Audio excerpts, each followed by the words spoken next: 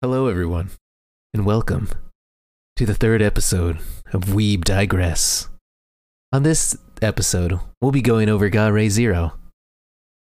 And as always, I'm joined by my lovely co-host, Mike Madran Zero. How you doing, Michael? Hello, everybody. I'm doing well. Welcome to this very NPR style podcast here.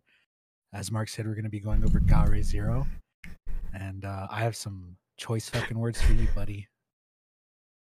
Okay, I can't keep doing it. I'm laughing too much. I'm laughing.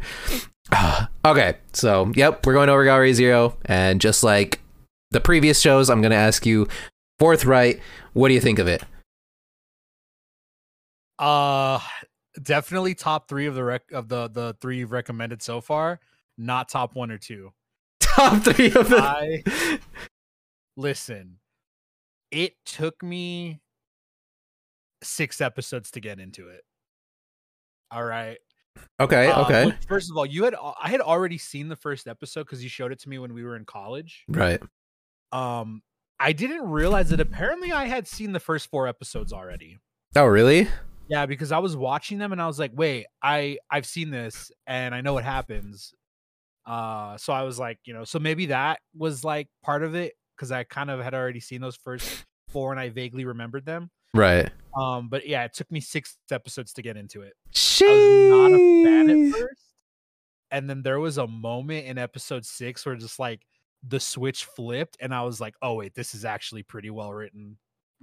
Okay, that's good that you said pretty well written. And then I enjoyed it. Nice. It was no Sankore or Go Sick, but I enjoyed it. I give it like a 6.5. A 6.5. Okay, I'm glad that you said well written because I wanted to talk about the writer of it. Okay. And I guess to give a little background of Ga-Ray Zero. So I'll just give a little bit, very broad synopsis. So in Japan, there exists a government agency known as the Supernatural Disaster Countermeasures Division, or the SDCD, whose duty it is to protect the citizens from creatures unseen. They are able to dispatch these monsters swiftly and without alerting the general public, but they're facing a big challenge, a betrayal of one of their own. And that's the big overarching plot of the thing. But one of the most important aspects of this show is that it's a prequel to a manga. And that manga being Ga-Ray. I was kind of like, what? So, yeah, when the series ends, at the end of episode 12, you actually see the manga series begin. Yeah. So it goes nicely into that. And I think it is actually like a really good story just by itself. I haven't read the manga. So I don't think you need to go read the manga to fully enjoy it, even though I have seen snippets of what happens in the manga. Yeah, well, so I was reading into it, right? And, right.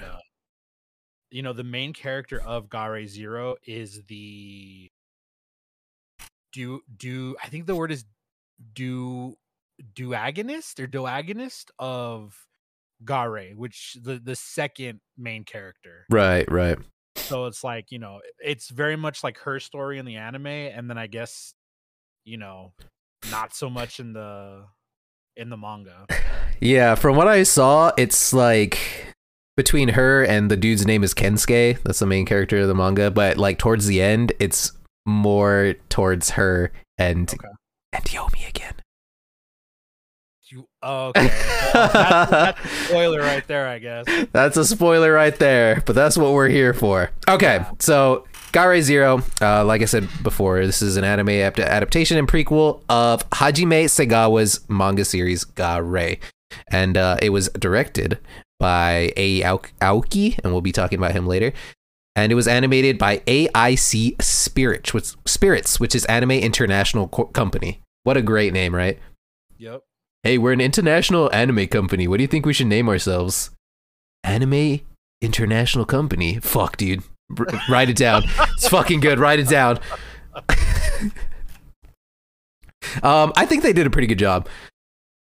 I love the animation, especially towards the end. One of the final fights at the end. I think it's very well animated. There was not a place where I was like, this is very out of place and not good. The character designs were really great. That's probably one of my favorite things about this show is the character designs. When did the show come out originally? 2008. Okay. So I don't know if it was just me, but there were I liked the animation, so I'll say that first. Right. There was definitely some parts though where I felt like it was very influenced by like, anime of the 90s. Like in the way that they would portray like motion. Oh yeah. You know what I mean? Yeah, this was definitely a mid 2000s anime. You could definitely tell. It's I think this is one of the better shows that they've animated. They've also done the Tenchi Muyo series, which if you ever seen that, it's like a harem. What else have they done that's like big? Haganai, which is a very good show. We might be covering that one later. It's really good. Okay. Ah My Goddess, another harem one. Samurai Harem. I don't know if you could tell what that one is. Heaven's Lost Property. It's about Samurai's Harem. That's when Tom Cruise goes to Japan, right, and becomes a samurai or some shit. Exactly Right, what it is. that is. Data Live, more Tenchi Muyo. So you can see they have a lot of those are harems. Okay, a lot of those are harems. Which is your favorite genre? Oh yeah, definitely my favorite genre. But I feel this is one of their better shows. No, I'm not just saying that because this is one of my favorite shows personally, but I think it's one of their better shows because harem anime, they focus on certain aspects of the character and other aspects get lost. Yeah, dude, like their personality. Personality. And their big honking eyes. Okay, but that's AIC, that's Anime International Company. They actually haven't animated anything since 2013. I don't know if they went. Oh, really? From what I see here, it says in April 2021, AIC Rights entered into a business alliance with Toei Agency. The two companies going forward co-owning the copyrights to some of the intellectual properties. So Toei animates One Piece, and stuff like that. So they're big. They are big. But that's the company, and I want to talk about the director because I was going over his directing resume. Okay, and I'm gonna. He hasn't done a lot, but I'm gonna tell you what he's directed. So he started off with Girls Bravo. Okay. And his second series was Gare Zero. Okay. His third series, one of my favorite manga of all time, was Wandering Sun. And then his fourth series was Fate Zero, the best Fate. Really? Fate Zero is so fucking good. This is the anime I recommend to literally everybody. It's just so fucking good. And I was like, character interaction in Fate Zero is so fucking good. And then going back to watch Gare Zero with how much I care about all the characters, I'm just like, oh, I see. And then Aldnoah Zero, which is also insanely good. Recreators, one of my favorite anime from recent times. And he's doing the id series. That's his most recent one. Id Invaded and Id Indeed. So he's good. Ei Aoki, he's a swell dude, and I think his directing style really highlights the relationships between characters. And that is the main focus of this entire series. The relationship between Yomi and Kagura. Yeah. And, and then their relationships with everybody else. But their relationship is the main focus. Yomi, you mean I can fix her? That's all I could think of. I could fix her. I freaking love Yomi. She's great. Yeah, dude. I was one of my earliest waifus. I was definitely like, when she was doing her thing, I was like, fuck yeah, dude, they deserve it. But Ei Aoki, I didn't realize that he also directed freaking Fate Zero and Recreators, and I'm just like, wow, that actually blew my mind. Dude is really talented. I'm going to be watching Id just because I love his direction. But you mentioned something about the writing, Michael. Yes. This was all written by Katsuhiko Takayama. And dude has written a lot of stuff. A lot of not good stuff and a lot of good stuff. Okay. No in between. There's okay. It's So like one or the other. so I count this as a highlight. I also count My Teen Romantic Comedy Snafu as a highlight. That's one of my favorite shows just ever. It's so fucking good. I'd also count Dissuade of Amnesia as a highlight. But then, oh, and Mirai Nikki, he also did that. But then you see that he did Big Order, and Big Order is fucking terrible. Okay. I'll take your word for it. I've never seen it. Big Order is fucking terrible, and Anje Vierge, which is also fucking terrible. So I'm just like, how does this guy? How does he do that?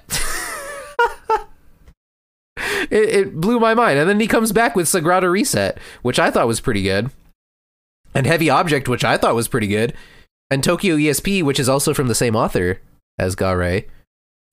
And I thought that was pretty good. Oh, that makes sense. Okay. Yeah. I had read a thing that some of the characters from Gare's, I think specifically Zero, appeared in Tokyo ESP. They do, yeah. And people were confused and thought they shared the universe, but it was just supposed to be an homage. Yeah. Yeah. Okay, that makes sense. So it's like he either just hits it out of the park. I mean, he's got a lot of good stuff, you know, like Baka and Test, Cat Planet Cuties, which I'm not gonna say is good, but it's good. Okay. All right. Well, look, I mean, okay. I'm glad that you say that because, like I said, I enjoyed 50% of this anime. But Michael, he did the screenplay to Boku no Pico, which I have not seen, and I'm not going to see. Don't. Based on what I've heard about. Don't. Which is like, I haven't heard any plot details about it, but you know, I've heard enough. You've heard enough. You don't need to, but let that sink in. The dude who wrote Gare Zero did the screenplay for Boku no Pico. That's diversity, right? This man, he's done everything. Jeez, that is phenomenal, man. Oh, I love it. But yeah, I think the strongest point was the interaction between characters, and I think that's what needed to be the strongest, because it made me really care what happened to Yomi and to Kagura. That is the main. I think that's the main goal they set out, and I think they definitely did it, in my opinion.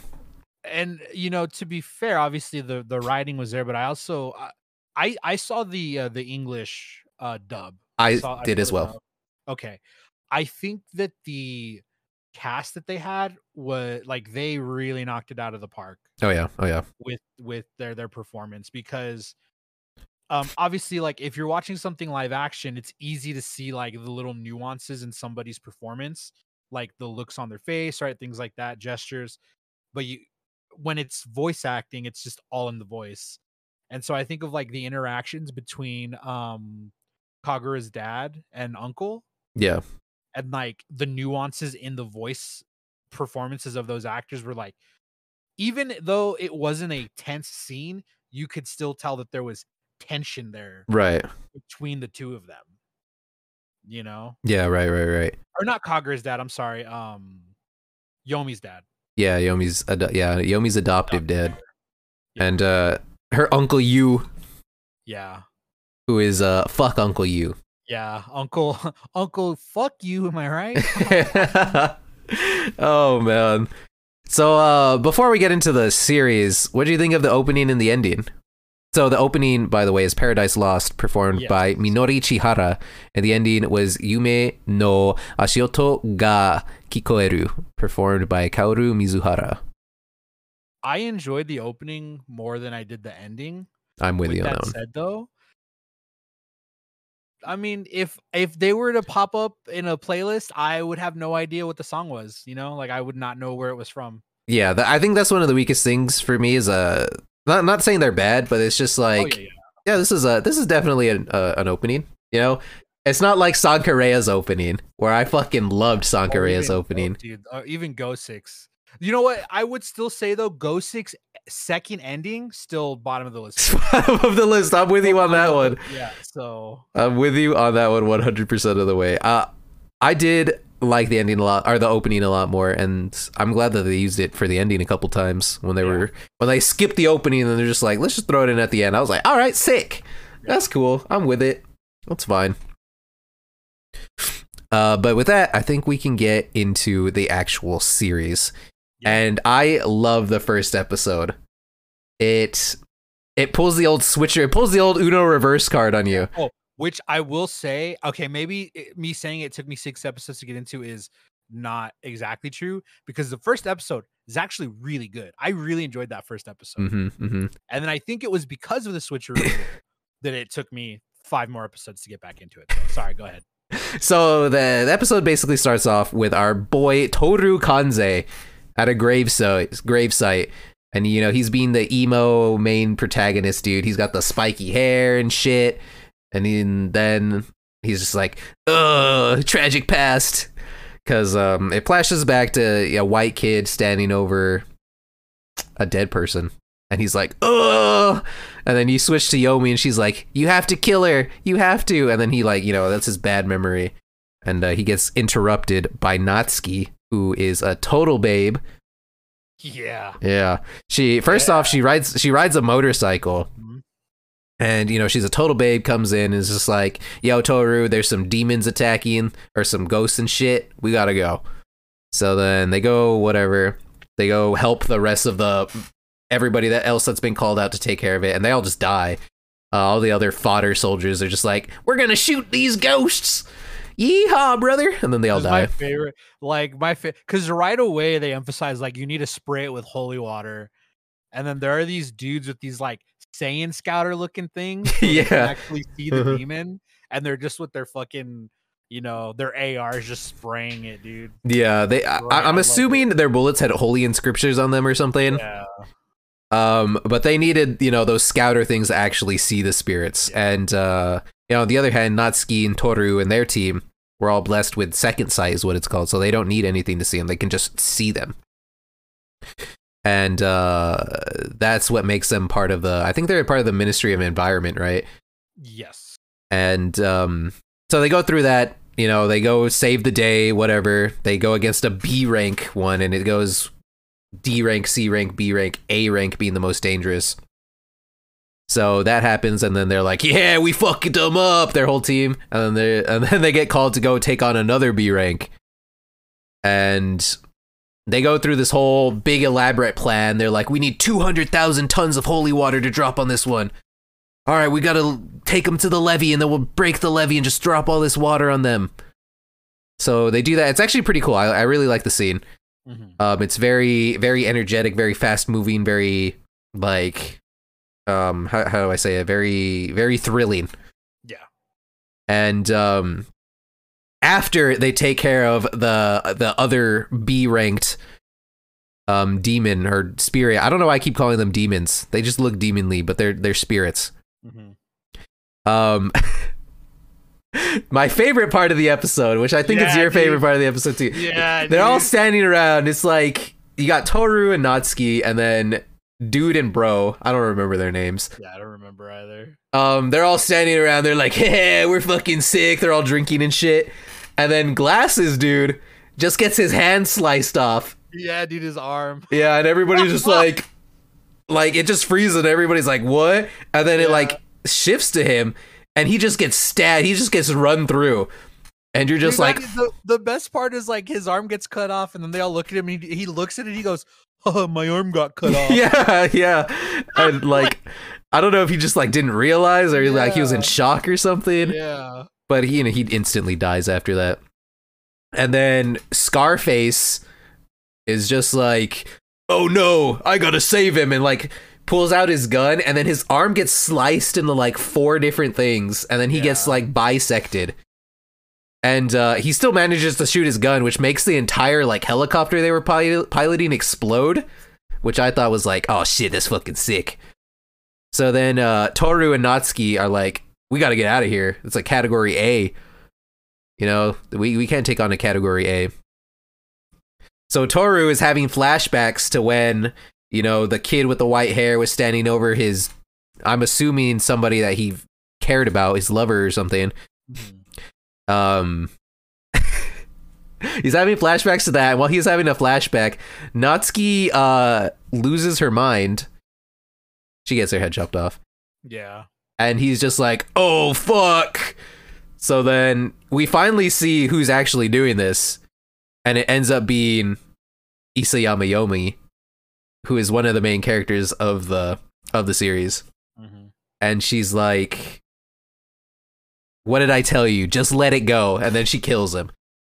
Right?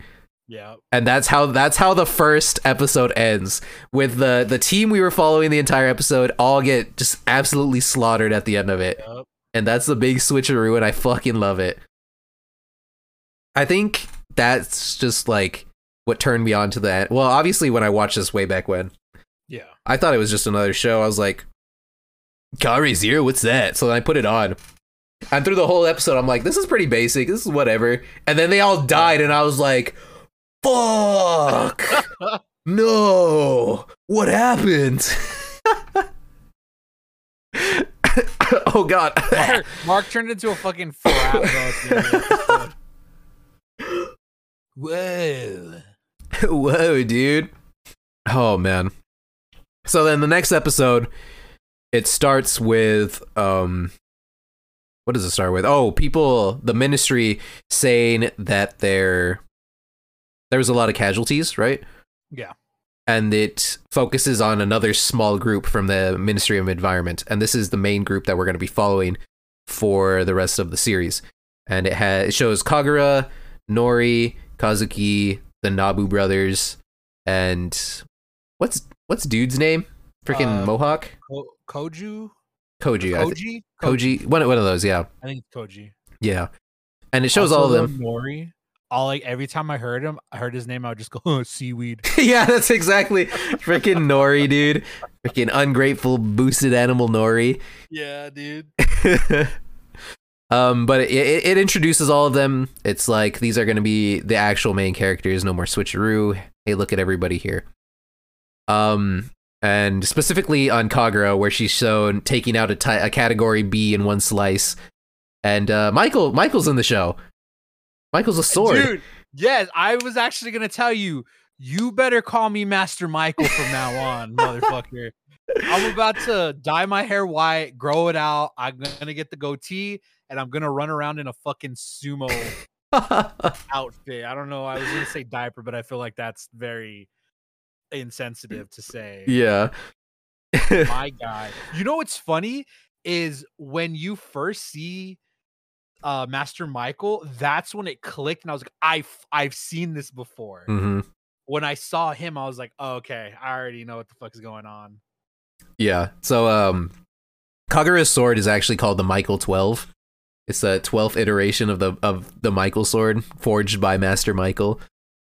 And it's really cool because it's got like a freaking air powered strike thing.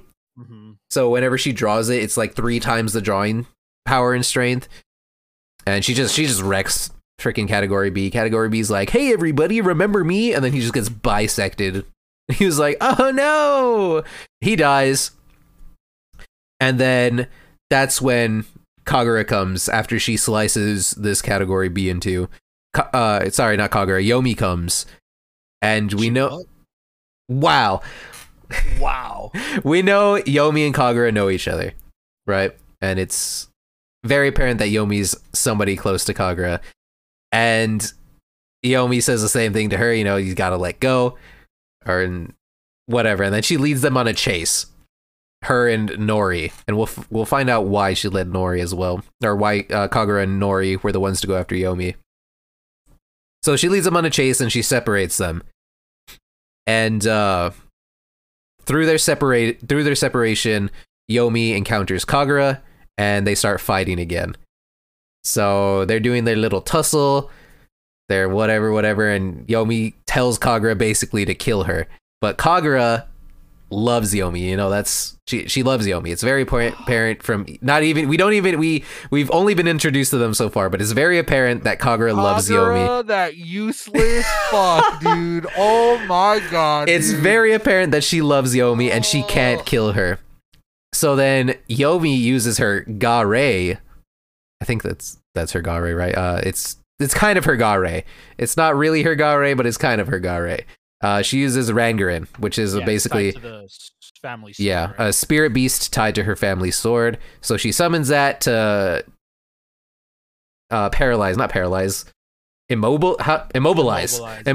Kagura. Straight up bites through her hand. Literally, yeah, bites through her arm. Like, you see the holes in her arm first, and then Rangarin comes out, and I'm just like, oh fuck, Kagura, what's happening? So then Rangarin's holding Kagura, and Yomi's like, you have to, or what did she say? You have to let go, and then it like blacks out as it looks like she's about to stab Kagura, right? Because she does a little fan servicey thing. She slices. Oh yeah, right up her down Kagura's like school uniform. Yeah, so it like spreads open, and you can see the side boob.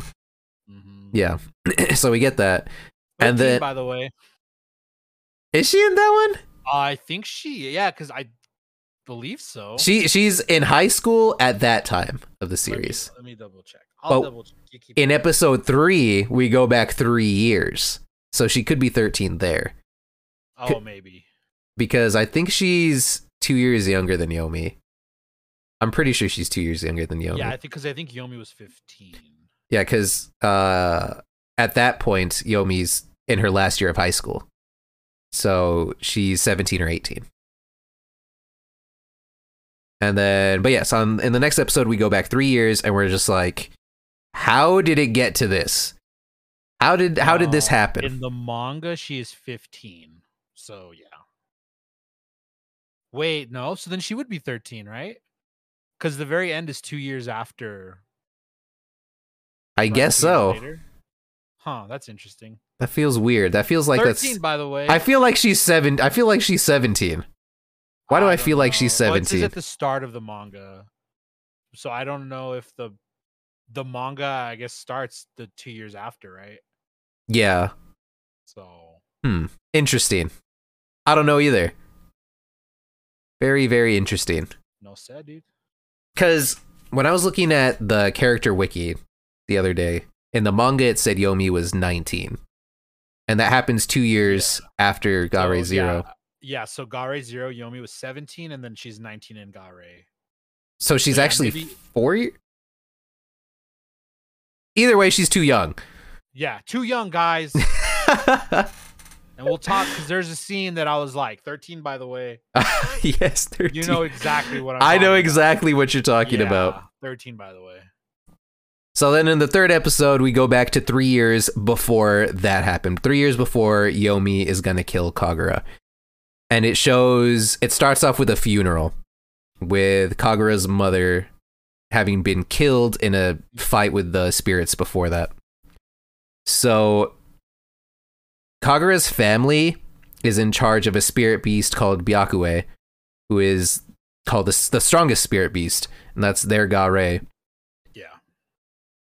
And her mother was a wielder of it. So after she died, her father actually took control of Byakue. So because he was taking control of Byakue and he was going to be the lead vanquisher in their family, he leaves Kagura in the care of Yomi and her family, the Isayamas. And this was actually said later in the series that it was Yomi's idea for them to take in Kagura to be a part of their family. And that's where you get little interactions between them where Yomi wants Kagura to be her little sister. Yeah. And Yomi's very, very welcoming with the girl, very understanding, and she knows what what Kagura is going through, because Yomi herself lost both of her actual parents to spirits, and she was adopted into this family. So she relates to the girl. She basically tries to make her comfortable. And they get very close, very, very close with this is where the 13, by the way, scene is. Ow. But yeah, thinking about the same 13, by the way, scene, isn't it? Because now that there's the one in the car, and then there's the other one. Oh, there is. Okay, the one in the car, she has to be 15 there. I'm like losing my mind. There's no way. Okay, I mean, there's no fucking way. Still too young. Yeah. Either way, too young. Either way, you can see them already, quickly getting close. And you can see that Kagura was brought up very harshly by her dad on the count of whenever she's at Yomi's and Yomi's like, she's like, hey, let's play some games. Let's cook some food. Kagura's like, fuck no, I want to go train. And Yomi's like, okay, let's go train. And then she wipes the floor with Kagura. Kagura like, all right, let's useless ass Kagura. Hey, leave her alone. Fucking useless. She gets until episode 6. She gets her ass kicked. And she takes it really hard. Like, she's like, I'm worthless. Any defeat is a terrible defeat. I'm shit. Yeah. And Yomi's like, yo, chill, bro. And she can. We're training, dog. But you can see that she always says, my father says, if you lose even in training, it's you lose your life or whatever. He says it's dishonorable or whatever. And that's like a very repetitive thing through the first couple episodes, where it's Kagura's basically in her shell. She's under the strict guidance of her father, and it takes Yomi's care to actually get her out of it. And that's understandable. If my family was a family of vanquishers set to, dedicate our lives to fighting spirits, I feel like I would be trained pretty hard. Yeah. Yeah, I think that's fair. Quite literally life and death. Yeah, I think that's fair. But also living a regular life is also good. And I think not in episode 3, but in episode 4 is when Kagura or Yomi takes Kagura out to what she does to show her the life of a vanquisher. Yeah. So episode 4, we see Yomi and Kagura, coming home from school, and Yomi gets a call. She's like, "Oh, I gotta go to work." And Yomi, this is when Kagura breaks down. She's like, you better come back, Yomi. You can't die like my mother." And it has like a flashback to her mother saying the exact same thing that Yomi said. And that was one of the episodes I was like, "Oh, Kagura, it's okay. It's okay." I felt no fucking sympathy for her. Wow. No, we'll get to it when we'll get to it. But at the time, I was like, nah, she's fucking useless, dude. She is so useless. Oh man. She's dude, literally, Kagura's like, I'm baby. That was Kagura to me, bro, in the first 6 episodes. I'm baby. She was so young. Nah, dude, fuck that. You're gonna wield a dragon in like a couple of years, bro. Come the fuck on, man. She was so young. Bro. Okay. But Yomi takes her to work, which is basically being a vanquisher, and she meets the rest of the team. So she meets Noriyuki, the Nabu brothers, Koji, Kazuki, and I actually really like the weapons that everybody has. Freaking Kazuki has a briefcase, and it has a CD player where it spins holy mantras at like 3,300 RPM. And I'm like, that's the fucking coolest shit. I've never seen that before. And Koji's fucking like drill hands, dude. Those are fucking cool, dude. Yeah, Koji's drill hands were fucking sick. And there's the Nobu brothers are just like Nabu? Shotgun. Is it Nabu? Nabu, yeah, Nabu. Nabu? Just like shotgun. Shotgun Nabu. So the Nabu brothers are twins. They're really cool.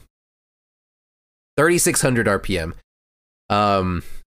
And then I guess the most important out of all those would be Noriyuki, who is betrothed to Kagura. But they have a very, very tsundere relationship. Yeah. They fight a lot. And this is when Kagura is still 15, by the way. Or not Kagura, Yomi is still 15. So freaking Noriyuki, seaweed. Age of consent like 13 in Japan. I think it depends on the prefixture, but yeah, I think that's like the federal thing. I don't know. Too young.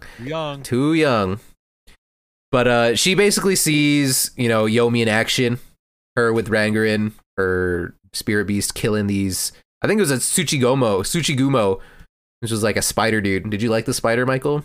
No, Yeah. of course not, dude. Of fucking course not.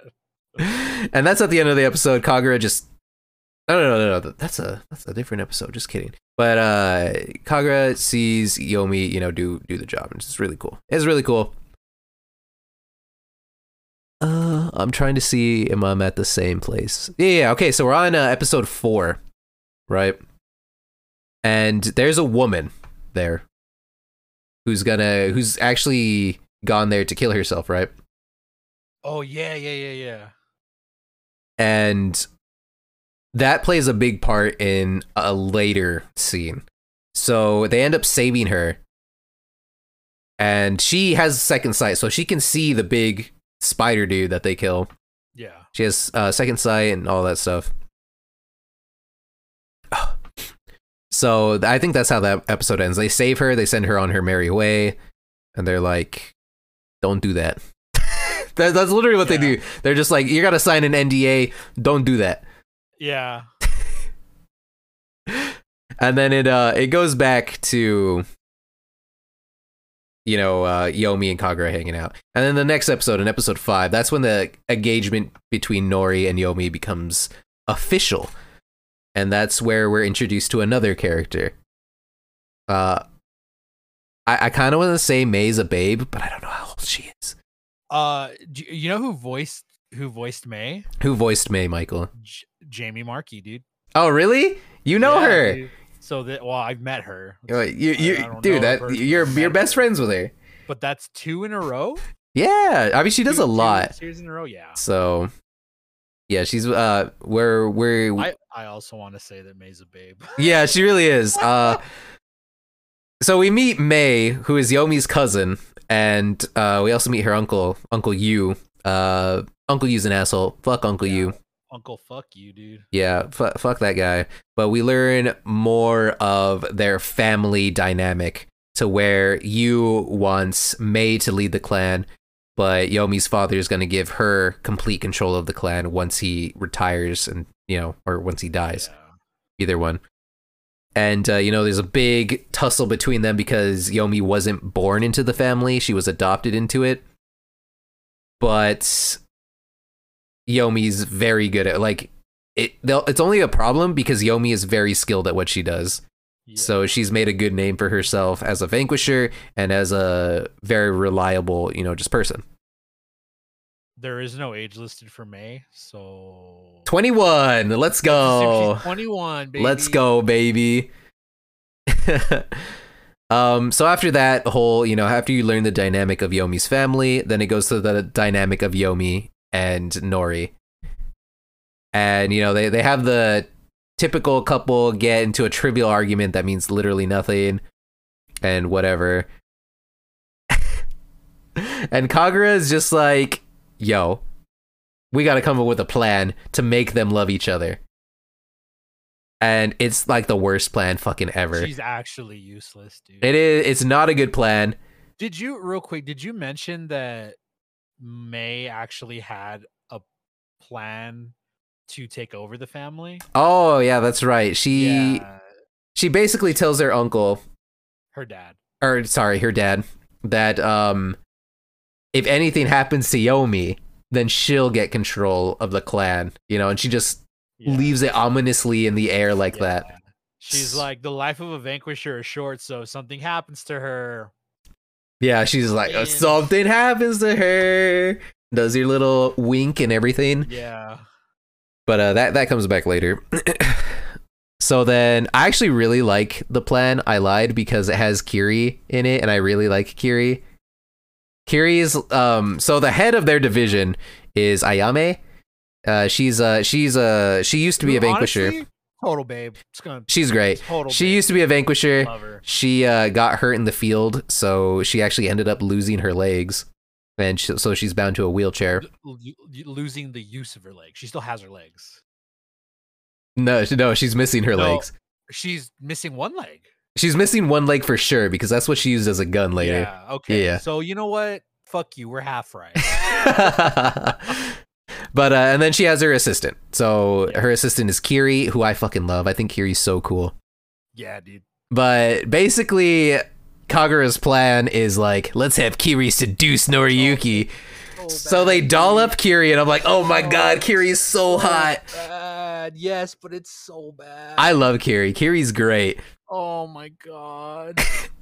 But it's funny because she's the very business type person. You know, she wears a suit to work and everything.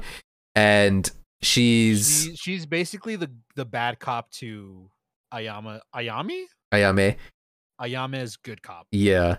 I forget what her last name is, but her last name is important because her grandmother's actually takes over for her in the manga. Yeah, so.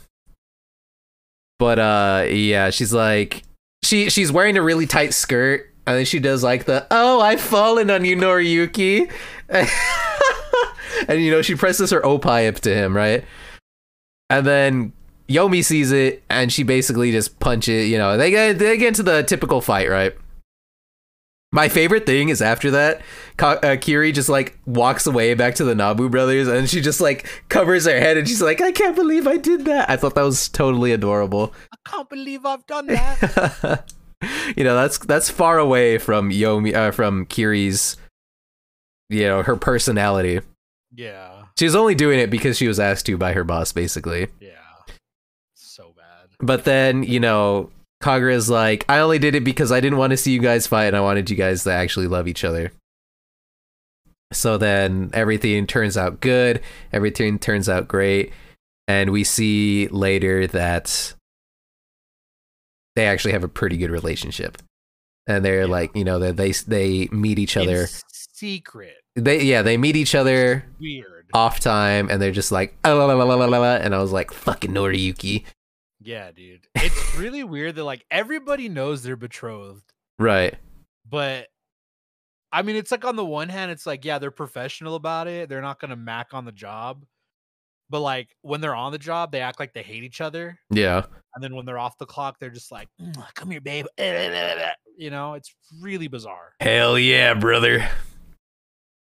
Oh, but I guess we should also mention that before this, Yomi and Kagura are sent to take out Category D enemies in a subway. And yes, because somebody jumps in front of the train, right? Yeah, and the person who jumps in front of the train was the woman that they saved the other time. Yeah. And what's important about this is that they are Category D, so they're still human-like. They're basically zombies. Yeah. And Kagura can't bring herself to actually kill the Category Ds. Fucking useless. Because they're still human to her. Fucking useless, dude. So she freezes up, and her dad comes to save the day, and he's like, Byakue, feast! And then Byakue just comes and fucking eats everybody, and it's super cool. I was like, damn, that was sick. But that's very important. That she cannot do Category D monsters. So that's pretty much all of episode 5. Then episode 6. Here we're coming up to Michael's turning point. We're getting there. Episode 6, you know, there's a lot more spirit activity. They don't send Kagura against Category Ds, or like they actively keep her away from it because, you know, she's pretty much a liability against them. She's fucking useless. She's a liability against them, which, you know, it's not killing the spirit. It's they're still a human, right? They're just dead already. It's understandable, I think. Kagura has a very kind heart. She's never seen a zombie movie. That's what I took away from her. She has a very, very kind heart, so she can do it. Kills demons, but she's never seen a zombie movie. I can't, dude. So then we obviously know that something's going to happen with these Category Ds. Like, she's going to have to get over this. Yeah. So it actually shows Kagura in her school life, and it introduces her two friends, Miku and Yachin, who are their characters. They're okay. They're pretty much there to be like, hey, this is Kagura's link to normalcy, in my opinion. Yeah. No, yeah, I get that. Yeah, and she befriends them. They're hanging out some more. You know, they're like, Kagura, how'd you injure yourself? Because she got injured when she couldn't fight the Category Ds. Kagura, how'd you injure yourself? And they like play in the pool, and they're all having fun. Then they take Kagura to get her bandage changed at the nurse. Well, before that, I guess, she was always leaving class, right? She was always getting text messages. Yeah. They were like, hey, come see your mother at the hospital, which was like her code for getting out of class. Right. And so they're always like asking her like, "Oh, how's your mom doing? Like what happened?" And she's always like, "Oh, no, she's fine. It's just like, hospital stuff." Hospital stuff. That's literally all she does. Yeah, pretty much. It's like, hospital stuff. Yeah. So they go to the nurse, and nurse is a babe. Total babe. And she's like, she's really nice to the girls. She's like, "Oh, I'll take care of you, Kagura." And she like takes care of Kagura, whatever, changes her stuff. Is really nice to Kagura, basically. So then Kagura gets called off on a job. Her and Yomi get called off on a job, and it actually switches POV to Mei. So now we're following Mei, who can sense all these, little category D's and C's, just a bunch of them. She's like, there's got to be a reason for this. A really powerful one has to be doing this. So she goes to look for that really powerful one, and she ends up finding Kazuhiro Mitogawa, who's the white-haired boy, who is accompanied by a swarm of blue butterflies. And those blue butterflies are very important because you see the blue butterflies with where Kagura's mother died, where Toru, is that what his name is? Where he has to shoot little white-haired kid who's standing over Aoi. Yeah. There's blue butterfly. Blue butterflies mean bad things in this. Yeah. So Mei gets fucking wrecked. Oh yeah, dude. May's like, this is gonna be free. I'm gonna kick this guy's ass. So she does her little with her spear lance thing, and she thinks she's won when she basically stabs him through the heart, and he reveals that he has a Bane Stone in his eye. And what Bane Stones do is they feed off your strongest emotion to get power through you, basically. And while her spear is inside of Kazuhiro, he actually pins her down by her hands and her feet, and then he stabs her, killing her. So Mei dies right there. Yep. And he's like, psych. So he puts a Bane Stone inside of her. And that's all we see from that. And then we go back to Kagura and Yomi. Specifically Kagura, who is chasing after category Ds, which we know this is not her thing, and it actually leads her back to her school. And they send her back, right? Right, yeah. So she's at her school looking for these category Ds, but Miku and Yachin are also there. They're swimming in the thing or whatever. They stayed in school late. After hours. After fucking hours. Might I add, dude. Bunch of delinquents. They're all hanging out. They're like, wow, Yachin, that was so cool. Turlish, insubordinate. There you go, dude. So they have a good time. And then they're walking through the school like late at night, and Yachin like steps on a hairpin or something. So she's going to the nurse's office to get a bandage, but they see like trails of blood leading there. And then they see like a dead body, and then nurse comes out with what are they called? A latcher, which is basically a demon that controls dead human bodies attached to her. And she just throws this body somewhere, and they're like, oh no! So then they go and they hide, but they leave a blood trail, and it's really easy for nurse to find both of them. Yeah. So then she's like all attacking them or whatever. And then Kagura finally comes, and she's like, wait, my friends are about to die, but this is also the really nice nurse, the really hot and nice nurse. And, she's having the conundrum of, do I kill this person and save my friends, or what's happening? So she actually kills she kills the nurse, and it's like super traumatic for her. It's really bad. It causes great turmoil in her emotions. Right? And it's just not good for her, especially because she actually liked the nurse. This was somebody that she knew. This was somebody that she cared about. So it's really bad for her. And that's how the episode ends with Yomi. Okay, I lied. It was actually episode 7 that was the turning point for me. Oh, okay. Where Yomi comes in, he's like, "It's okay, Kagura, I got you." No, when they're in the graveyard. Is that episode 6 or 7? That's 7. 7, so 8, 7. No, it has to be. It was right after this. Yeah, it was 7 then. Yeah. Okay. Which we're on right now, episode 7. We see Mei dead on the floor, right? She's like, bleh. Yeah. There's blood everywhere, but then she stands up and there's blue butterflies everywhere.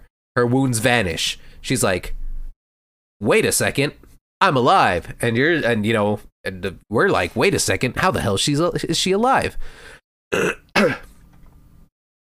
So then this is where Kagura's big struggles come from.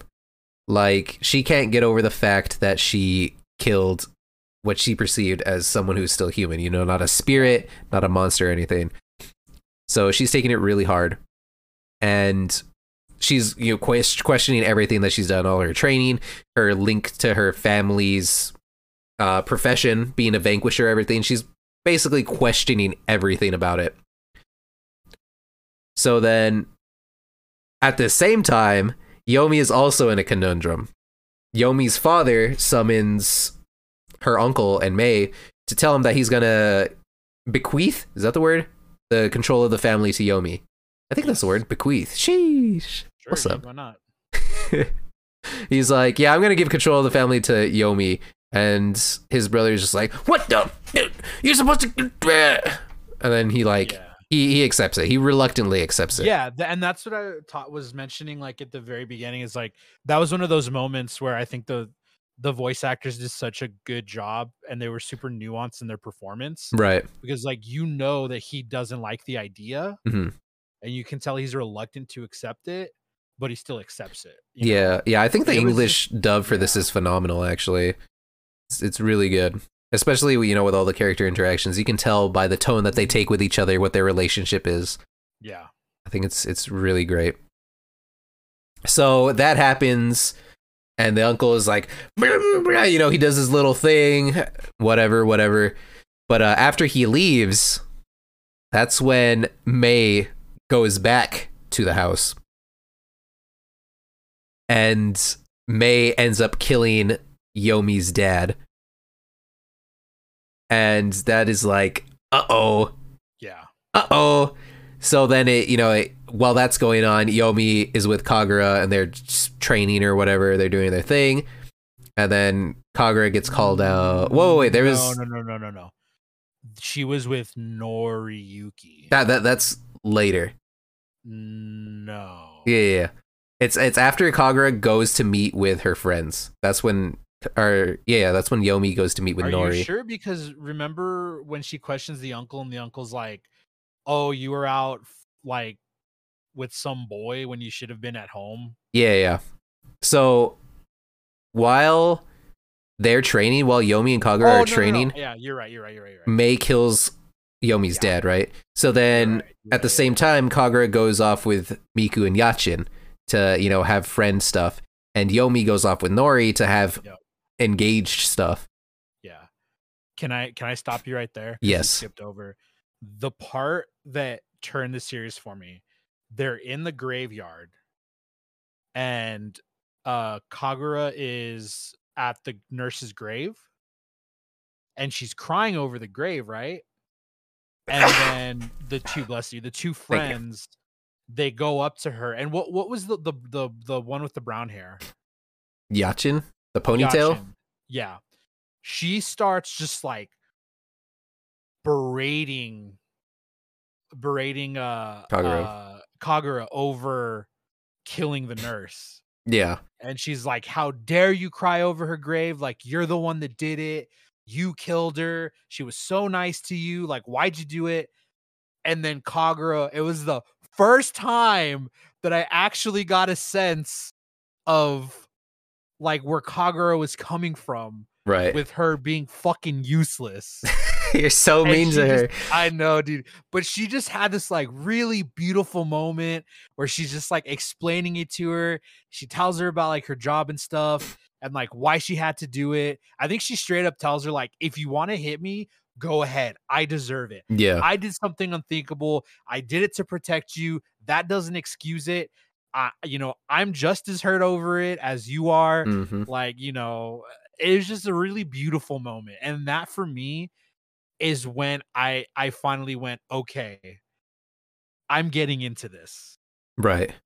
Because then after that is when like Mei goes and kills her uncle. And I'm like, oh, fuck. Right. Right. So, yeah. So that was the moment. It was just such a beautifully done moment. I was like, okay, maybe Mark does have good taste in anime. So then, basically, Yomi is hanging out with Nori. She turns her phone off, and when Kagura gets home, she finds Yomi's dad in a pool of blood, and he's basically already dead. Yeah. And nobody can get a hold of Yomi because, you know, she has her phone off and she's with Nori. So then they go to the hospital and whatever, and Kagura decides to wait for Yomi, and she's like, Yomi, your dad's dead. So then they all run to the hospital. The uncle and May are there. They're like, how could you be out gallivanting with some boy?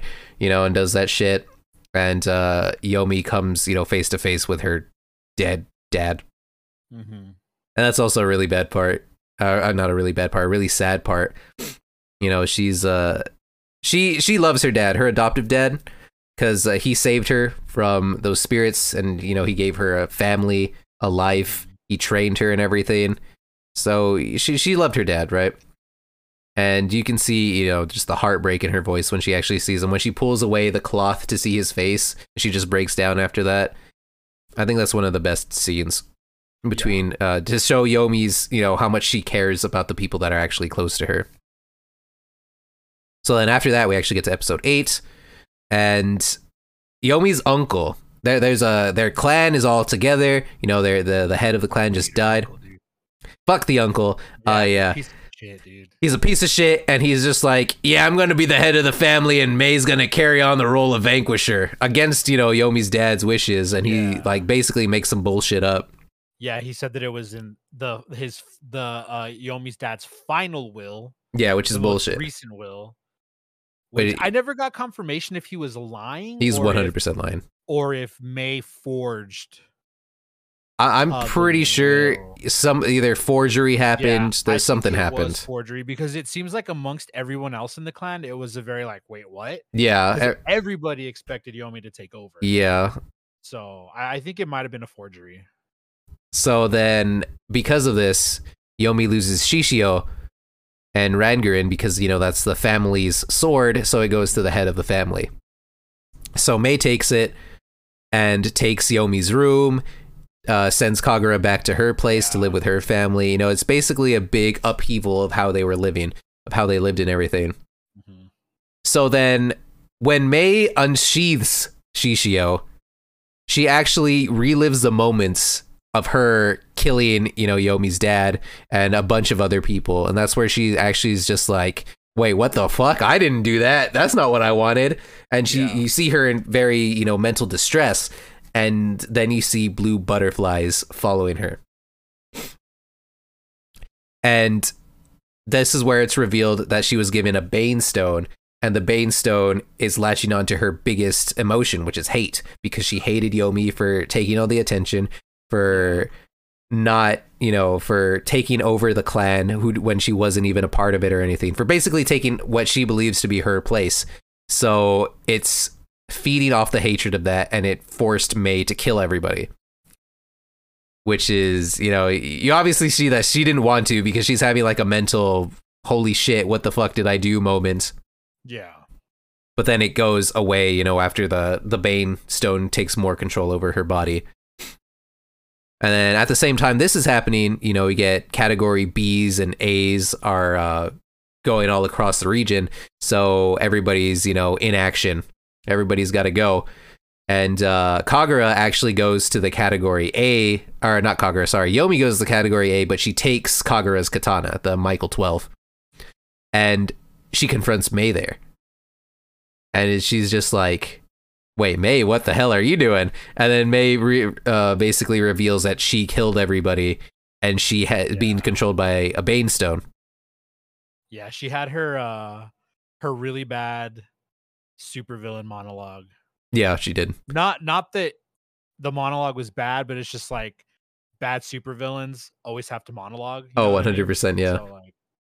So she does her thing. They end up fighting. And at the very end of the fight, Yomi's won pretty much.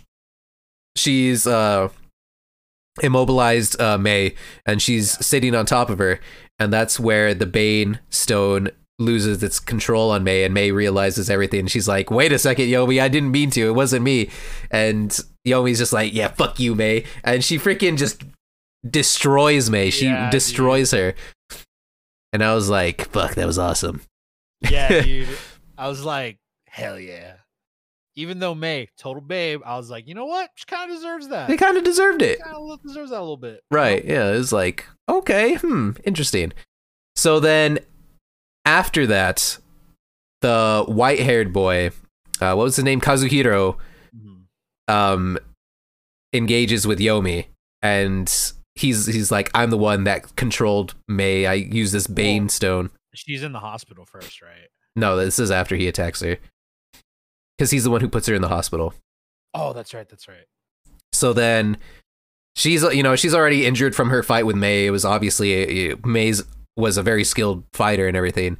So Yomi got wrecked as well. So then this man literally just like 1,000 needles Yomi and hits her. I think he hits her with 108 needles, all missing her vital organs, but hitting her like nerves. Nerve endings, right? Yeah, and 2 in her eye. And I was like, oh right. Fuck! Because I was just like, I'm a big Yomi fan. Yeah. But you liked the eye patch, don't lie. You were like, oh yeah, dude. Oh, 100%. 100%. So then Yomi has to go to the hospital. Yeah. And that's where the start of episode 9 is. You see, everybody finds out that Yomi's gravely injured, that May's dead, and all this shit is just not good. Yomi was in a coma for 2 months. She suffered just an insane amount of injuries. She can barely move everything or anything. She can't speak anymore. She lost her pharynx was crushed. Or her larynx was severed, and most of her tendons were severed as well. And she's basically diagnosed that she'll never have a normal life again. She'll never speak. And she's questioned about the death of May, what happened. And Yomi says that she had to because basically May had turned into a phantom. But she's very like she knows that she knows that that's not the only reason that she wanted to kill May, because May, basically ruined her life. Yeah. Yeah, it was very like, well, first of all, this girl's been in a coma for 2 months, and she wakes up and the first thing they do is like, all right, it's time to question you. Oh yeah, 100%. FBI open up. FBI open up, bitch. And yeah, it was it starts with that, and then the uncle comes in and is like, you killed my daughter. Oh, dude, it was literally just like a series of just like fucking throwing salt in the wound, bro, like just over and over again. Yeah, and it was really bad. She's getting hit with all this, and Kagura is there trying her best to be the, she's feeding Yomi, she's bathing Yomi, she's being the good sister, right? Nori does not visit Yomi, which is very he just doesn't visit her. Of him. Very Nori of him. Very fucking Nori of him. Dude, fucking Nori. Yeah. Fuck Nori. So Nori never visits. Kagura is there, but you can see that I don't want to say pities Yomi, but they actually have one of my favorite scenes in the whole show, was when Kagura is basically bemoaning what happened to Yomi. She's like, why did this have to happen to you? Why did we have to be born into these families? Why couldn't we just be regular sisters? And that's where I feel like that's the part where you see they mutually love each other as, sisters and everything. It's like, they do 100% love each other. And then, dude, fucking Nori's dad, who's also an asshole. Yes, dude. Oh my God. Comes in and is like, yeah, you can't be the mother to my grandchildren. Fuck you. Peace. And then he just yeets out of there. And I'm just like, what? Hello? Dude, not even, he has a conversation with Nori beforehand where he's like, yeah, the engagement's called off. And Nori's like, what? Don't I get a say in this? Like, I'm my own person too. Because he genuinely cares about her and he loves her. Yeah. And the dad straight up tells him do you really think that woman's in any state to have your children, let alone raise them? How else is the family name gonna go on? It's just such a fucking just such a toxic masculinity, dude. It was just so bad. It was like, oh. So yeah, this girl literally goes from you just got out of a coma, FBI open up, to her uncle just straight up yelling at her, to her fiance's dad being like, listen, my son's not going to marry a cripple. Yeah, basically. Which is literally what it was. It literally is, like, yeah. He's crippled, you're not marrying her. It is so fucking bad. Yeah, dude. So, like, and you can see the pain in Yomi, even though you don't hear her cry because, you know, she Which obviously can't is- speak my anything. God. Dude, it's so good because it's like, you're right. She can't speak, but like they still, oh my God, dude.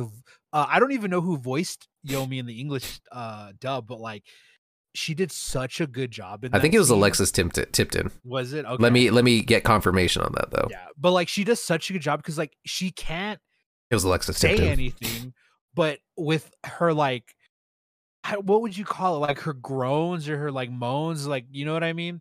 Yeah, like her little like hurting not squeals, yeah. but Oh, dude, there was a moment where she starts crying and she like opens her mouth to let out like a, you know, and dude, it's so beautiful. it is phenomenal. It's so beautiful. This is one of the parts that always gets me, and I'm not even gonna lie. I was tearing up again when I saw this part. I was like, "That's not fair, Yomi." Yeah, dude. Oh.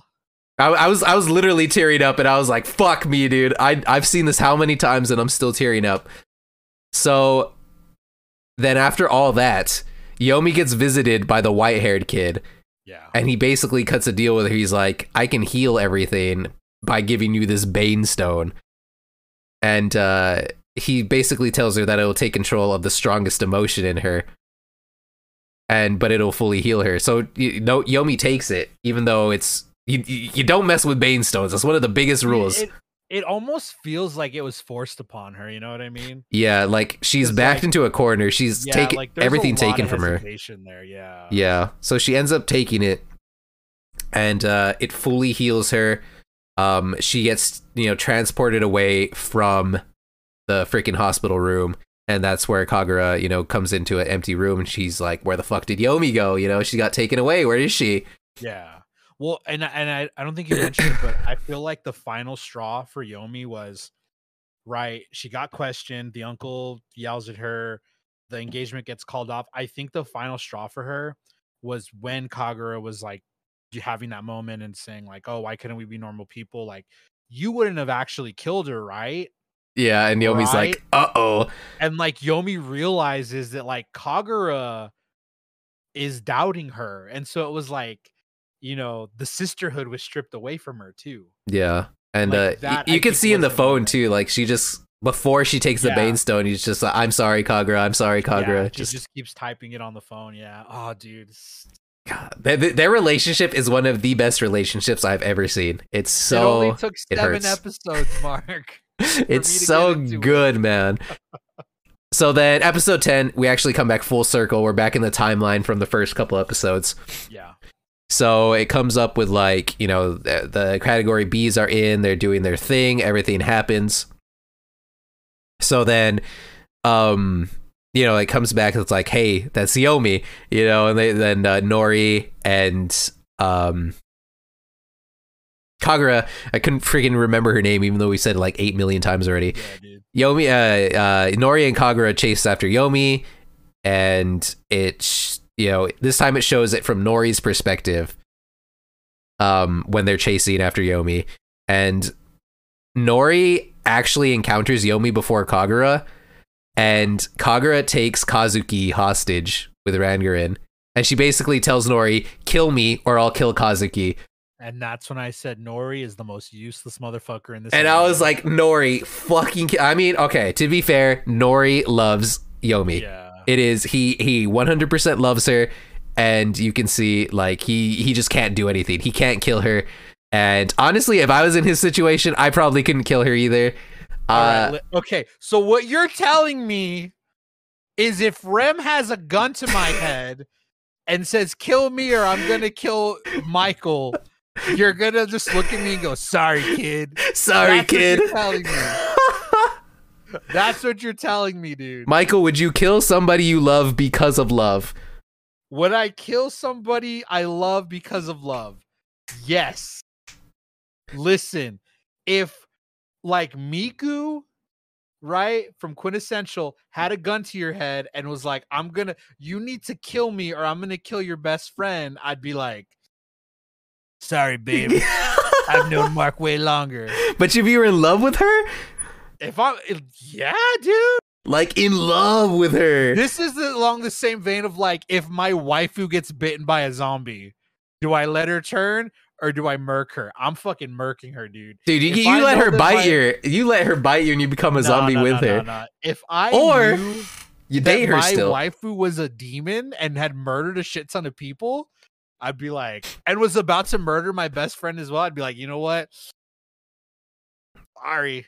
Okay, but Nori chooses that he can't kill her, so she kills Kazuki. She like wrecks Kazuki. She cuts off Kazuki's leg, and then she just like she and Kazuki's over here like, you know, he's like begging. Yeah. He is begging Nori to do something to help him. Another phenomenal voice acting section. Yeah, dude. Oh my god, dude. And Nori is just she even throws a weapon in front of him. Like she throws it at his feet and is like, kill me with it. Yeah, this is where we see like Yomi doesn't want to be killing all these people. Yeah. Yeah, so she's like, you know, kill me, Nori. I can't keep doing this. Just kill me. So obviously he can't. She kills Kazuki and she leaves Nori to like sulk in his pee or something. Because I'm 100% he peed. 100%. Okay, dude. 100%. So then it goes with, you know, it goes back to her fight with Kagura. Kagura being held by Rangarin. And then, you know, where it shows the blackout of Yomi stabbing Kagura. We see that she didn't actually stab Kagura. She deflected a spike thing that Kagura's dad threw at her. Yeah. And we're just like, oh, she didn't actually do it. So then in episode 11, we see that Kagura's dad is going to fight Yomi. So, you know, it's a big battle between Byakue and Rangarin, which I thought was super cool. Fucking Byakue. So then Yomi's actually getting her ass kicked because, you know, Kagura's dad is actually really strong. So yeah, he harnesses the most powerful of the beasts. Right? Yeah. So then Yomi's like, all right, well, I'm just going to attack Kagura. And Kagura's like, Yomi, no, I can't do it. Because she knows Kagura won't attack her. She's knows. Fucking useless, Mark. So then... She's useless. So then Kagura's dad uses Byakue to save Kagura. And in it, he basically gets sliced from his pancita up to his thing. She literally got her dad killed. Yeah, he gets wrecked. Useless. He gets absolutely destroyed. And, but that leads to Kagura and her dad finally having a heart-to-heart, a family moment, you know, because Kagura's dad finally realizes that he's dead and they're gone. And, you know, he basically tells her that he wanted her to be strong because he didn't want to see her die or get hurt like her, you know, like her mother, which I can understand that. He just went about it like in a very not great way, in a very abandonment way. 100%. So they have, you know, that heart to heart and everything, and Yomi's going around still killing everybody, and then Kagura's dad is like, I'm dead, Kagura, you can have Byakue, here's my Banestone. So then he gives her that Byakue and everything, and he dies. So Kagura knows after her heart to heart with her dad that she's the only one who can take care of and kill Yomi. So then in the final episode, we finally come up with them pursuing Yomi. They're using their observation team, which is, you know, people who scan for spiritual energy, to corner Yomi. And before Kagura can get there, Yomi fights the team that they've been with, or the rest of them anyway. So what is I always forget the Mohawk guy's name. Koji? Koji, Kiri, Ayame, the Nabu brothers, they're all there to fight Yomi. And in the one of the best fucking, oh my god, dude. It was so sad. In that fight, freaking one of the Nabu brothers dies. Yeah. Koji gets basically like blind, almost blinded. He gets cut across his face. In one eye, yeah. Yeah, he gets cut across his face. Kiri gets stabbed through the freaking stomach. Ayame gets wrecked, even though Ayame had some of the sickest fucking wheelchair fighting. Holy fuck, bro. Oh my god. She had fucking blades that popped out of the side. Yeah, she was so cool. The wheels. And then what was that one movie with the fucking Death Note? Or which one was it? With the gun leg. The gun leg? Yeah. Planet Terror? Terror Yeah, Planet? dude, dude. She whips out the gun leg, and I was like, It was Please really shoot me. cool. please shoot me. Please shoot me. Please do it. Yeah, she was cool. I'm not even gonna lie. Oh, dude, it was a really good fight. It really was. It was a phenomenal fight, but sadly it ends up with Kiri getting wrecked, which I was like, Kiri, no, because I fucking love Kiri. One of the Nabu brothers die and he gets bit by Rangarin. Koji getting blinded, and we're basically Nori's being fucking useless. He's literally just crying. He's just like Yomi, which I guess is fair. That was his fiance. She even at one point, doesn't she tell him that, like, she calls him out, she's like, you didn't visit me in the hospital? Yeah. He was like, it's because I was trying to solve the case. I didn't want to come to you empty-handed. Yeah. Yeah. And I was like, oh, come on. And it was really sad. Yeah. So then they finally track Kagura, Koji, and one of the Nabu brothers finally track Yomi to like a forest. Mm-hmm. And they get attacked by a bunch of they have to use the Banestone to track her, though. Yeah, Kagura's Banestone. Yeah, Yomi went and killed all 3 of the observation teams. Yeah. So they can no longer track the spirit energy. Right. You see the upgraded fighting capacity of Koji and Nabu. Nabu's using both Nabu shotguns. Koji's using the briefcase plus his drill hands. They just like taking on the stuff of their fallen comrades. Rip Nabu, by the way. Nabu. So they get left with the B ranks and stuff, and Kagura goes to fight Yomi. So they have a big old fight, Byakue versus Rangarin round 2, Yomi versus Kagura. And it's Kagura could actually win at the very start because she's got Michael 13 at this point. Yeah. Which has it's like a gun blade where she pulls the trigger and it like gets a burst of freaking energy. He literally tells her it's just like Michael 12, but it's better in every way. I fucking love that, dude. I laughed so hard. I was like, God damn it. So then, like, she's actually in, position to kill Yomi, and Yomi's just like, fucking do it. Please do it. But Kagura still can't do it. She still can't kill Yomi. So she ends up actually getting stabbed with like a stick or something. Yeah, like in the shoulder blade. Yeah. And it looks like Yomi's about to actually kill her, but then Nori finally comes and is like, I'm not being useless, and basically attacks Yomi and gets Kagura out of there. Yeah. And after she has what were his little fox creatures? Yeah, they're little fox spirits. Monkeys? I think are they foxes? I think they're foxes. Or they might be monkeys. I don't know. There's something. They're cute. I like them. Yeah. So they basically have a heart-to-heart, and Nori's like, I can't fucking do it. So it's up to you. And Kagura's like, I gotta do it. I can do this. I'll do it. Nori said, Kagura, I'm fucking useless. I can't do it. He's like, I'm heading out. Yeah, Kagura was like, well, time to stop being useless and go do something. Yeah, so it's pretty sad. So then we have the final showdown between Yomi and Kagura. And while they're fighting, oh my god, dude, it has the flashbacks between, all their like, you're my little sister, thank you, big, all the sadness that they've been through and all the happiness and everything. I was fucking crying during this fight too. I was like, why does it have to be like this? Little bitch. And I'm just like freaking, I'm actually like, I'm just like, ah! And it's like really bad. And you actually think that Yomi's gonna kill Kagura again because she disarms her. Yeah. But Kagura has the little spike thing that she gave Nori to kill her, and she ends up killing Yomi with it. Yeah. So, God, dude, that's so sad. She feels bad, man. Now I'm sad. Now I'm sad again, Michael. Let me ask you, if you had to fight your older brother John, would you be able to kill him if he was trying to kill you? If he like killed everybody else and was like, and he wanted me to kill him, probably. So if John has a gun to my head, oh shit, it says, you need to stop me. I've killed too many. Kill me or I kill Michael. What would you do? Oh, that's a hard one, dude. No, Oh god. oh fuck, John, are you still in chat? That's a fucking hard one, dude. Fucking John in chat. I get picked 100%. Damn.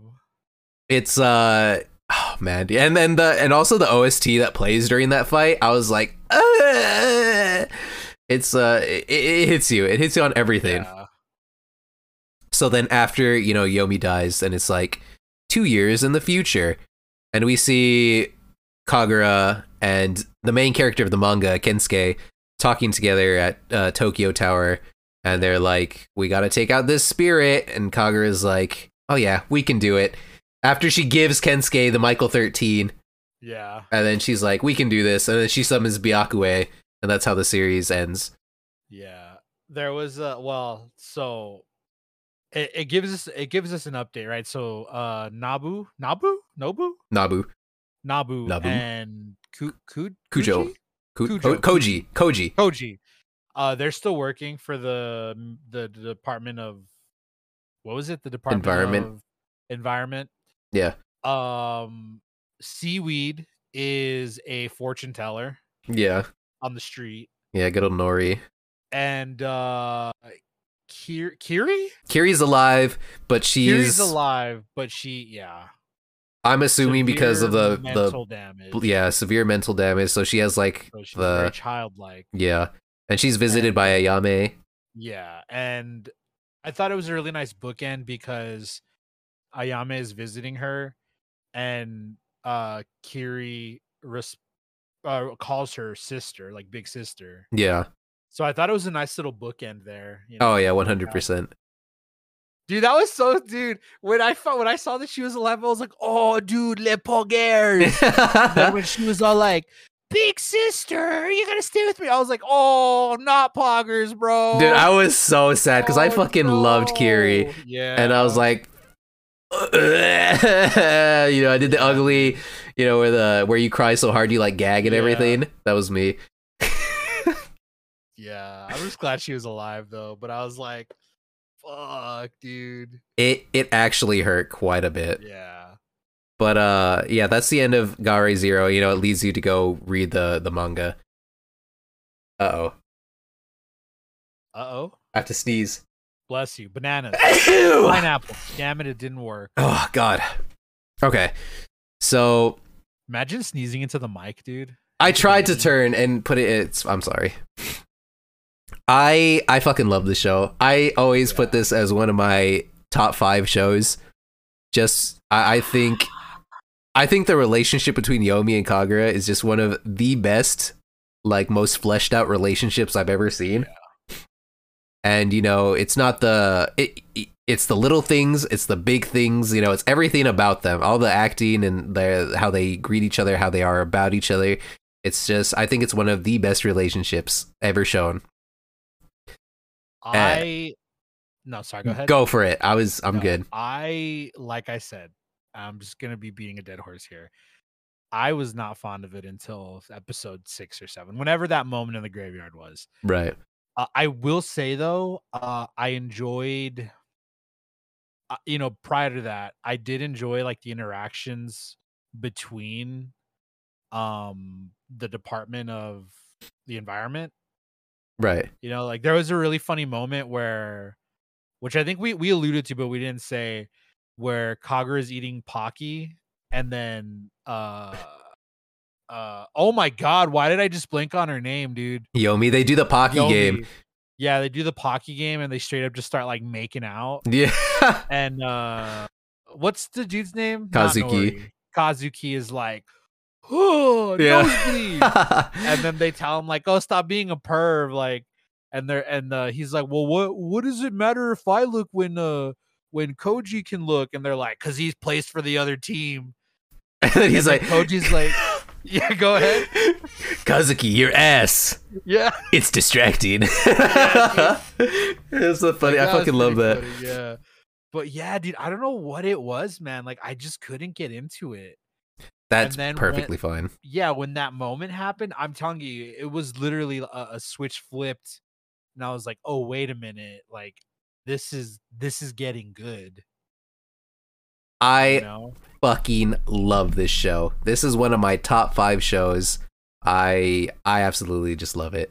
And it's crazy that I've never read the manga. I'm like kind of like, because it doesn't focus, you know, it adds another character and I'm like, but I love Yomi and Kagura. Why do you have to add Kensuke? You know what I mean? And that's not fair to Kensuke. He could be a pretty good character. I don't know. I haven't read the manga. But I've read what happens in the manga and it's making me want to go read the manga.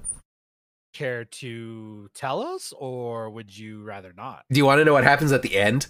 Tell me, dude. I'll tell you one thing. Yomi comes back, and Yeah, you she's already one said of that. the main antagonists of the series. Really? Yeah. So Okay. she comes back. She's one of the main antagonists, and she actually turns into the premier antagonist at the very end. Okay. So I think she's like the Maiden of Black, while Kagura is the Maiden of White, Okay. and they form a perfect yin yang with each other. And there's like a big 9-tailed fox, because that's where the Bane stones come from. It's a solidified, it's from the 9-tailed fox, and they basically have to take it down. So Yomi goes from being evil to helping Kagura save everything, and she comes back to life, and everybody lives happily ever after. She come back to life. And I'm just like, fuck, I need to see that. Yeah. Because I just want Yomi to have a happy. I fucking love Yomi, dude. Honestly, I wonder why they haven't adapted Ga-Ray into Fun fact. Okay, so Ga-Ray was actually supposed to be adapted into a live action series Okay. by the dude who co-wrote the second Thor movie. Ooh. Okay. And that was announced back in 2017. Okay. And we've then they saw heard Thor 2. nothing. And we've heard nothing about it. Yeah. They probably saw Thor 2 and were like, yeah, never mind. Live, here, let me find it. Action. That's really interesting. And he also said So- some weird stuff. They were going to condense the entire run of the manga into a 2-hour movie. So Thor Ragnarok Rider, developing manga Ga-Ray. Oh, Ragnarok, dude. Is that That's the second one or good is that the third No, one? That's 3, dude. That one's Okay. good. Yeah. Developing manga Ga-Ray into a live action series. Oh, a series. Okay. And he basically goes on, I left Marvel with all my friends intact. I wanted to touch far more worlds than the one I've been exposed to for 14 years. The best place to find these great stories is here in Japan, a treasure trove of material that you can pull from. And he basically goes on, you know, all about that. He's like, they just filmed Ghost in a Shell. This is a perfect opportunity for it. And then that's literally all we've heard about it. Okay. So Maybe it's still in development then. Maybe he hasn't finished writing. yeah, that's it. Craig Kyle. How are you going to trust a dude that has 2 first names? 2 first names. Like, what the fuck? This man's got what though? He's got a first last name? I know, right? And it's just, I don't know. It's like, I don't know. I'm probably gonna go read the manga. I just hyped myself up with the manga. I'm just gonna go read it. And sadly, there's no paper. Like, it's only an ebook format over here for us. Really? They never published it? It's only been published by Bookwalker, Okay. from what I've heard. Because I've been looking for copies of it, and they're like, it's all in Japanese, and I'm just like, there's no English. They're like, nope, fuck you, and I'm just like, Kind of sucks. Yeah. So I would have loved to get gotten that, and I still want to get the Sankareya volumes. Yeah, dude. This is what 12, 13? Yeah, something like that. 12, something like that. Okay, but as we do at the end of our recap of the show, give it a numerical score. I think you already gave it yours. Yeah, 6.5 out of 10 for me. I give it a 10 out of 10. I fucking love this. I fucking love this show. This is one of my favorite shows. I fucking love it. You are far too gracious, my friend. I fucking Far too gracious. love this show. Yeah. The animation was phenomenal. The music was phenomenal. The voice acting was phenomenal. I will say though, I'm actually glad because I feel like with Ghostic and Sankareya, we both had very similar scores. Yeah, So I'm glad that we have such a diverse opinion of it. right. I will say though, this is what I say about any sort of numerical review. Don't take it at face value, right? Yeah, go watch it yourself. I could really love something and Mark could think it's shit, vice versa. Everybody's opinions are different. I think it's 12 episodes. I think it's definitely worth a viewing. Definitely. You know, You can find it on Funimation if you are yeah, interested in it. Funimation, and it's uncut. Ooh, Which that's the other thing we didn't talk about. She too young, bro. yeah, there's some booba. Yeah, there's some straight up bath scene booba, and I was like, dude, I was watching it on the bus to school. Oh, when that happened, no. and I was like, oh, fast forward. Oh no. I was like, oh. Oh Not god. good. Yeah, dude. That's so funny. That's where I watch most of it, you know? Right. This is like on my commute. I'm just like, oh, dude, like I'm on episode 9 of Quintessential, and I saw what the thumbnail was, and I was like, I cannot watch this on the bus, dude. I cannot I think watch they're this. They're like at a bathhouse or something in the thumbnail, and I'm like, nope, nope. Nope. Can't do It's it. just 11 and a half episodes of Kagura being useless. No, don't do that to Kagura. Yes. You're so mean to her. That She's is growing up. That is from Antics, and that is. Mwah, that She is has to grow up. comment. You can't just expect her to do anything. Oh, come on. No, I totally get her growing up, but I feel like, and I think I agree with May in this, with Evil Dead May on this one. She has to grow up, and she was being babied way too fucking much. Right. Okay, like the whole category D, like she can't kill the human. Okay, cool. I can forgive that, whatever.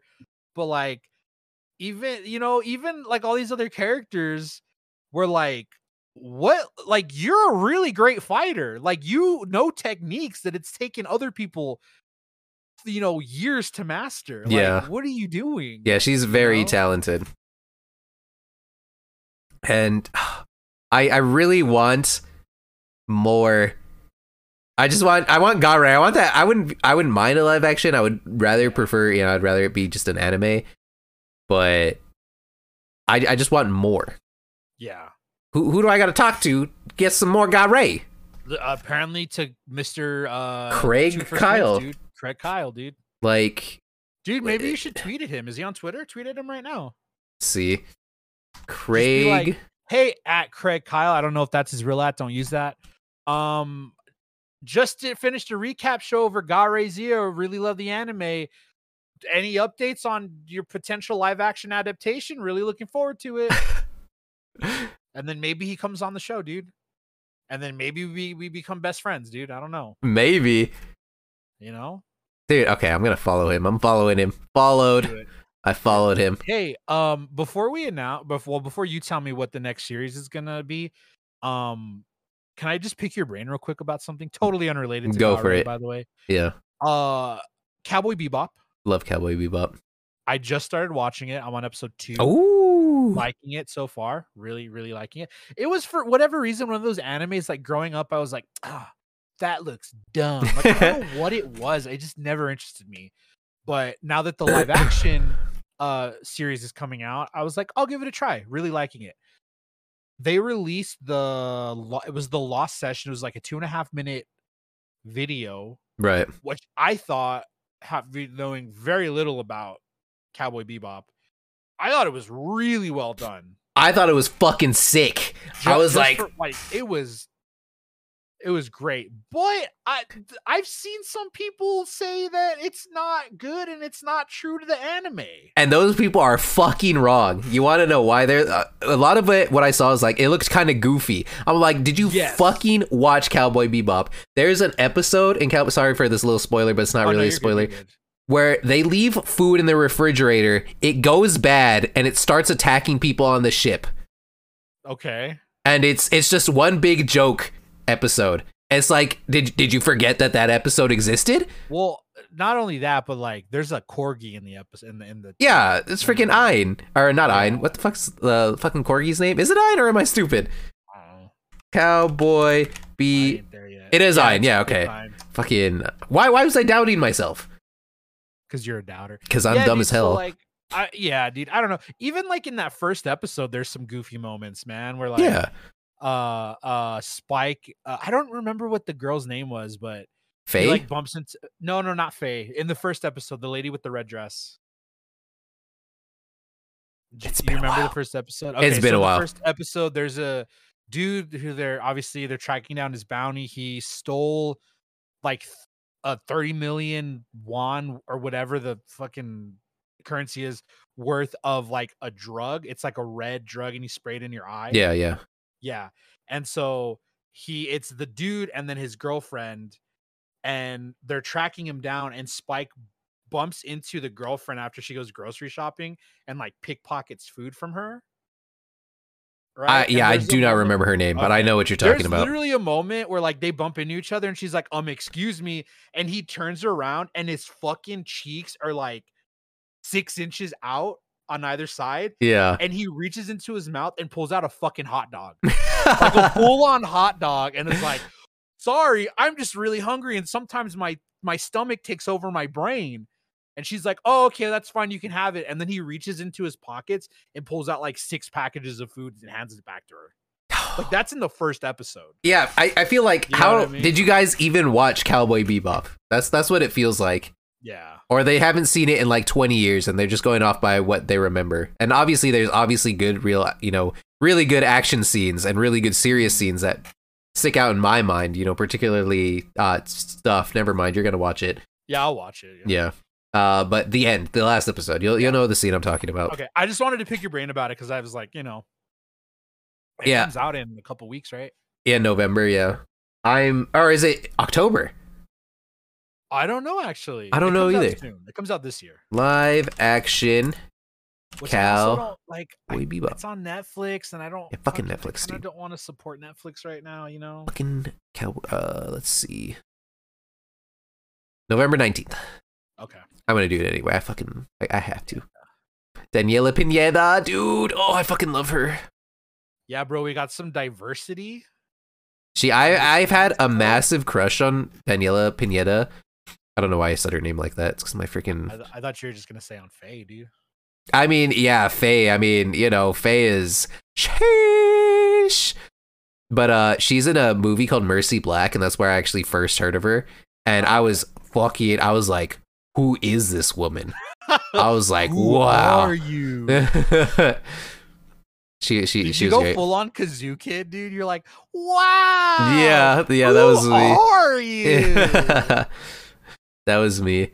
John asked, what did they do? So basically, the controversy surrounding Dave Chappelle's newest special, in which he says a lot of not nice things about transgendered people. Some employees at Netflix decided to stage a walk-off, so they ended up firing one of the employees who was a black trans woman, who was like the person who, to my knowledge, was one of the ones planning the walkout, and they fired her saying that she leaked numbers to the press in terms of like how many streams the special had, things like that. The CEO of Netflix then released a statement saying that they weren't going to pull the special because they believed in freedom of speech. It was just like a total Republican talking point. Like, oh, it's my freedom of speech. So yeah, the walkout happened yesterday. It's just, yeah, it's a thing. Yeah, it's a thing. Yeah. And they also, in the email, they pulled some other comedian into the whole fray of things. Because I guess this other comedian is gay, and they were like, well, we support diversity. Like, look at this other comedian who's special we picked up and put on the series. And then that comedian came out and was like, don't fucking drag me into this, literally, you piece of shit CEO. It was great, dude. Sheesh. Yeah. But anyways, that's more of a We Digress thing. This is Weeb Digress. Mark. This has been Weeb Digress. No, you got to tell me what we're watching. Oh, fuck. That's right. Hey, Michael, do you know what we're watching next week? An anime. Oh, shit. All right, dude. He got it. We're done. We're watching another one of my top 5 favorite shows. Okay, it's going to take me 7 episodes to get into it. Go ahead. It's called Puella Magi Madoka Magica. Okay. Okay. This is on Crunchyroll, and it's dubbed and subbed. Okay. How many episodes? It's 12. Okay. You know what? I'm looking forward to this one, honestly. John knows because I've showed it to John, and Yeah. John fucking loved it. Okay. This was All right. actually the first figure I bought was a Madoka figure. Yeah, didn't you get that at the Mhm. convention we went Yep. to? Yeah. Yep. All right, dude. But Fuck it. Let's do it. thank you everybody for listening and joining us on this discussion of Ga-Rai Zero. I hope everybody enjoyed it. And if you want to hear more, Michael, tell them where they can find us. If you guys want to catch up and watch our previous 2 episodes, one being over Ghostic, the other over Sankareya Undying Love, you can go to anchor.fm/weebdigress, and that's our landing page. That'll take you to our podcast on a lot of different platforms. Or you can go to twitter.com/we-digress-pod. That is the main Twitter for both of our podcasts. If you want to buy some merch, you can go to wedigresspodcast.com. Fair warning, though, we only have merch for our other podcast, We Digress. I'm working on the merch for this podcast, and I'm very excited for it. I have to show Mark some stuff. If you want to find me on social media, I am at Mike Madran0 on all of the social media platforms. And if you want to find Mark, he is Cloudmark27 literally everywhere. I'm doing it. He couldn't get Cloudmark, so he's Cloudmark27. Yes. But that's all we have. That's all we got for everybody today. Thank you so much for joining us for Ga-Rai Zero. I love the show. Please go check it out. And we'll see you next time. Bye, everybody. Bye, guys and gals. And non-binary pals.